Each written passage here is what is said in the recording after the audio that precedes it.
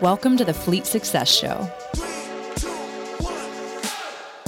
We are a podcast dedicated to talking about the fundamentals, standards, and best practices that empower today's fleets to achieve fleet success. Let's get into the show. All right, welcome back for another episode of the Fleet Success Show. I'm your host, Josh Turley, running solo today. And today I wanted to talk about an exercise we just went through with my staff and learn this. I've actually probably done a version of this several times over the last 10 years.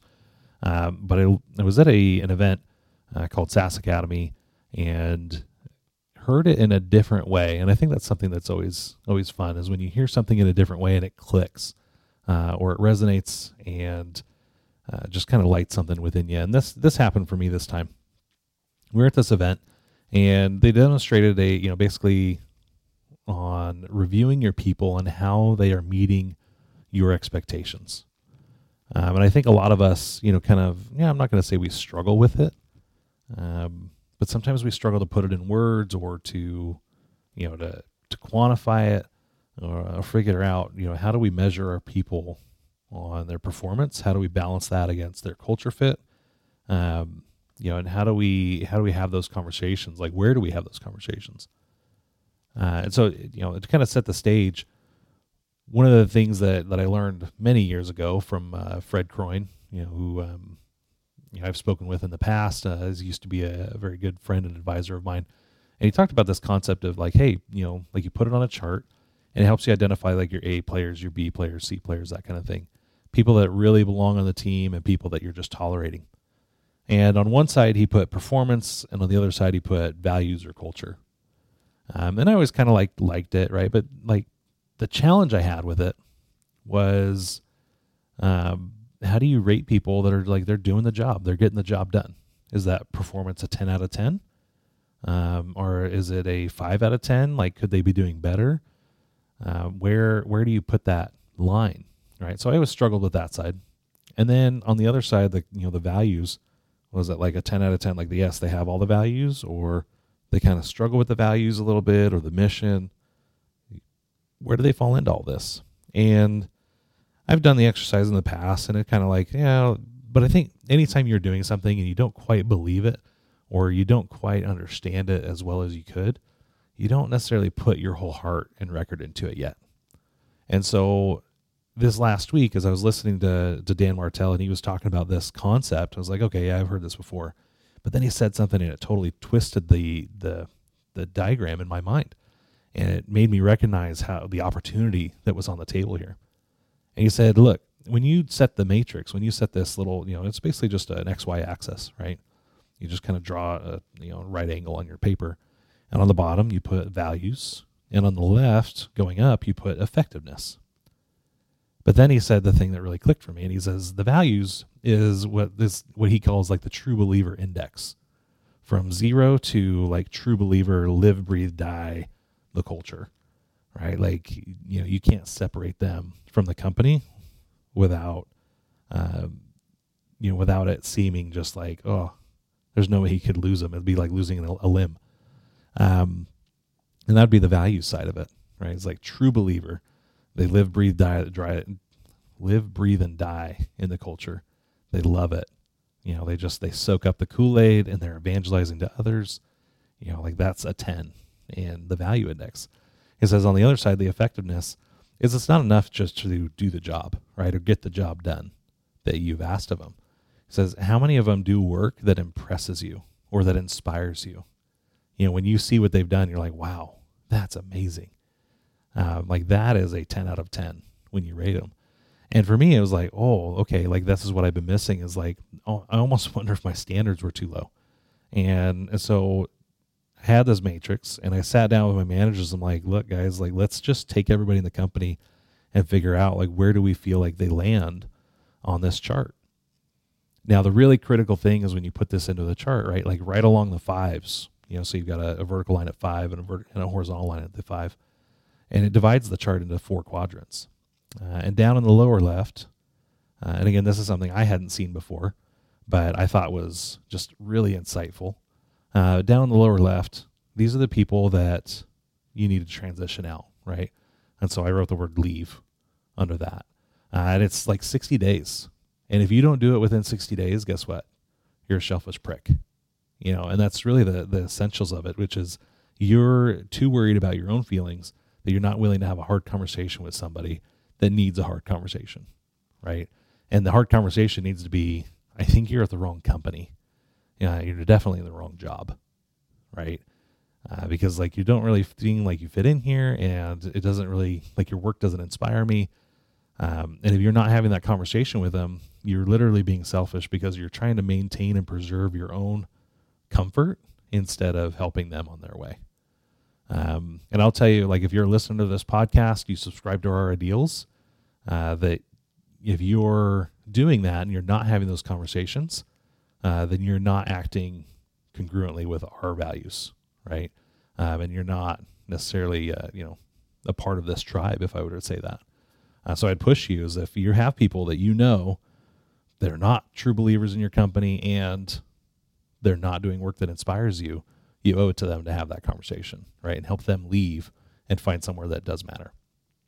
Right above those guys, you have the people that do work that's super impressive, inspiring even, from the 5 to the 10, but they just don't believe in the company and the mission, right? And those ones are, like we know who they are, and those are your cancer cultures, right? Culture cancers. They're toxic. And so for those ones, you've got to look out, right? You have to look out for them. You have to constantly be on guard, vigilant, make sure that they're not poisoning the culture surreptitiously or anything like that. You just got to be watching and looking out for whatever they're doing in the culture. Hopefully, you're having those conversations and having that conversation and say, look, you're not living up to our core values and you're not tolerating their bad behavior, and you're snuffing those out and moving them into the lower quadrant and the leave quadrant as quick as possible. Especially if they're, like the further left they are, the faster you have to move on getting them out of the organization, right? The further right they are, if they're getting close to that middle line, there might be hope for them. You might be able to get them to buy into the culture and get them to, just act the right way, and get them over the line, so to speak. But if they're not, you've got to move on with them, and you've got to get them out of the company because they're going to cause some real damage. Down on the bottom right, we have the quadrant, which is, this is the lift quadrant. And this is the one that you've got people that really believe in the culture. They exemplify the mission. They want to succeed here.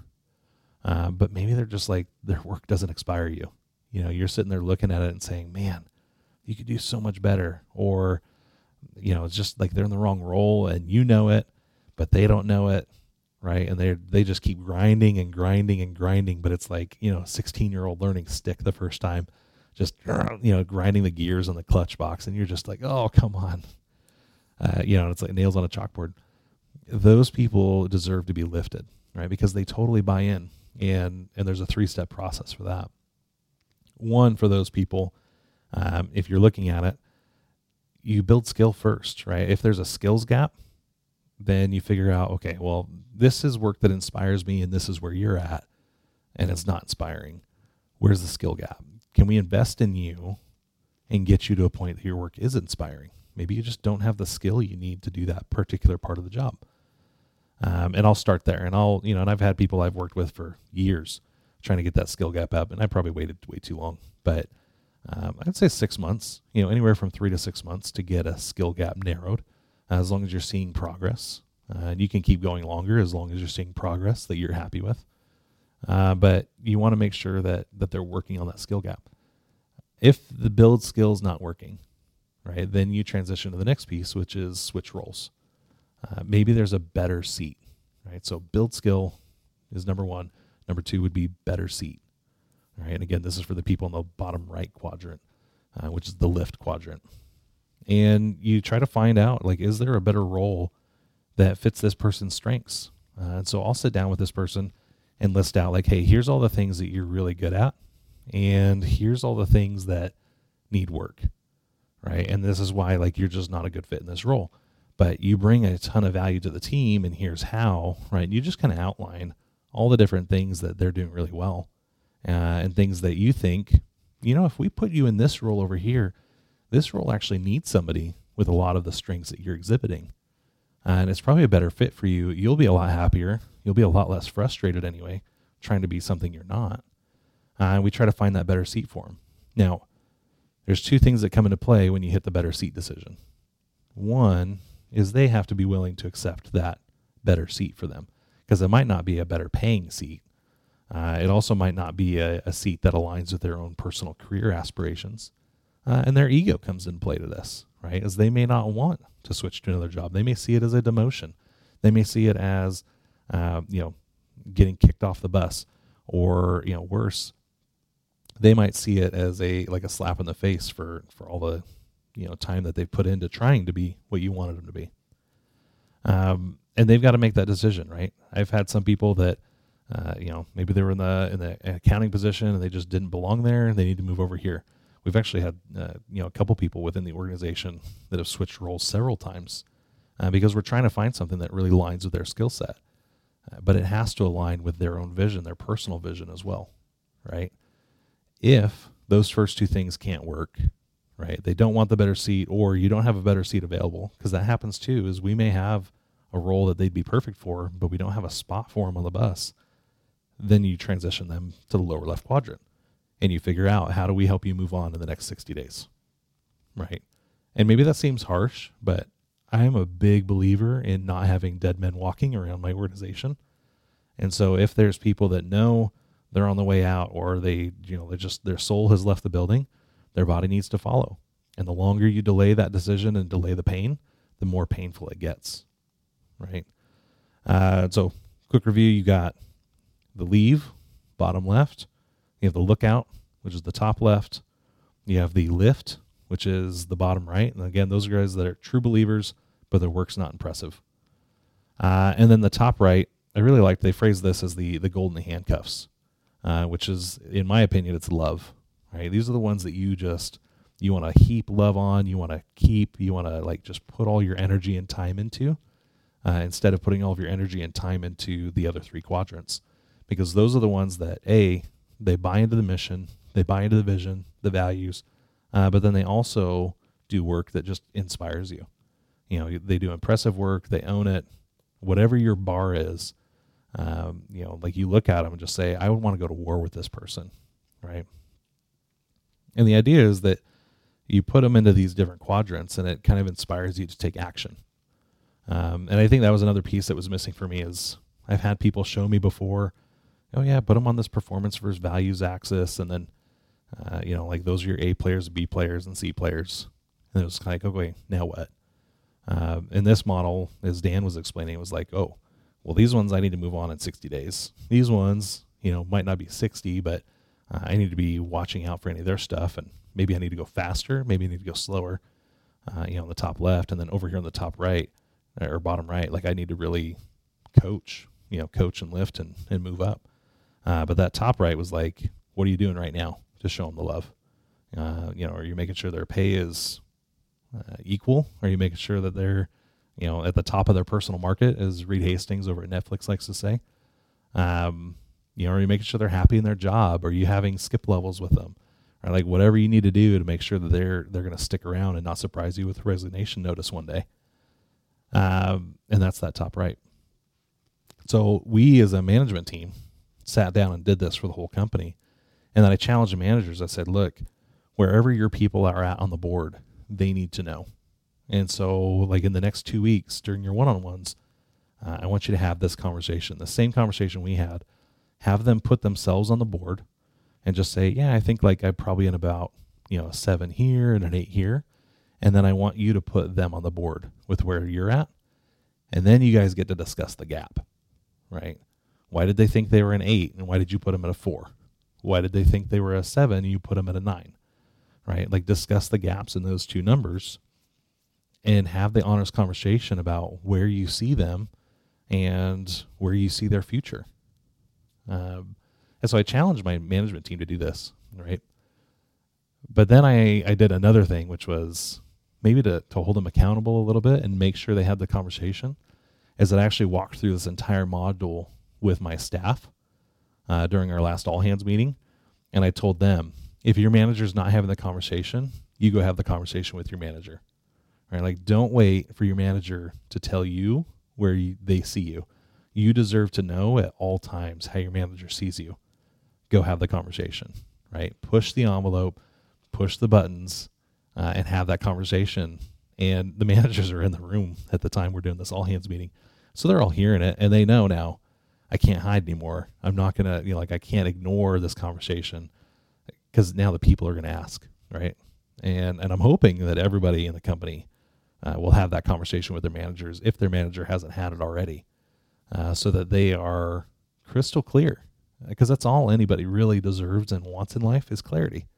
They want to know where they stand. They want to know how they're moving forward, and that the time and energy that they're putting into this job matters, right? They want to make sure that they're, as we read the 3 signs of a miserable job, they want to make sure that they're not anonymous. They want to make sure that they're, not irrelevant.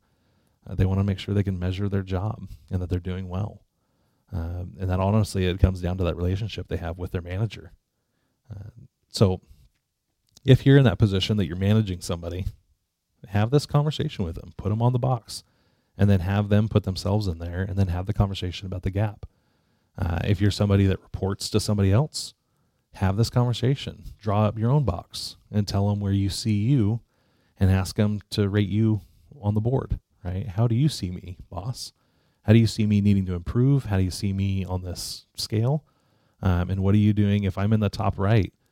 How do we make sure that I never leave, right?